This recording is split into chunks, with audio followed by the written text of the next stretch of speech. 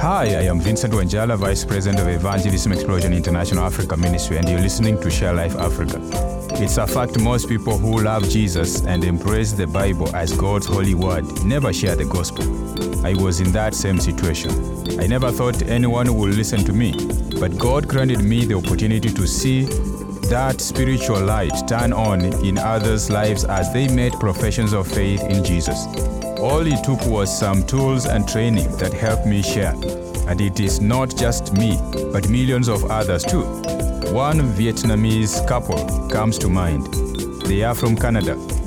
They attended Sunday services and Bible studies for years. They are very involved in their church, but they didn't know how to share their faith.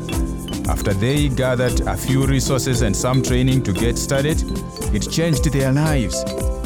Other Christian friends saw this dramatic change too. Now they are faithfully, truthfully witnessing, and it is never too late to get started. If you would like to learn to share your faith, we have tips, tools, and resources to help get you started at sharelifeafrica.org.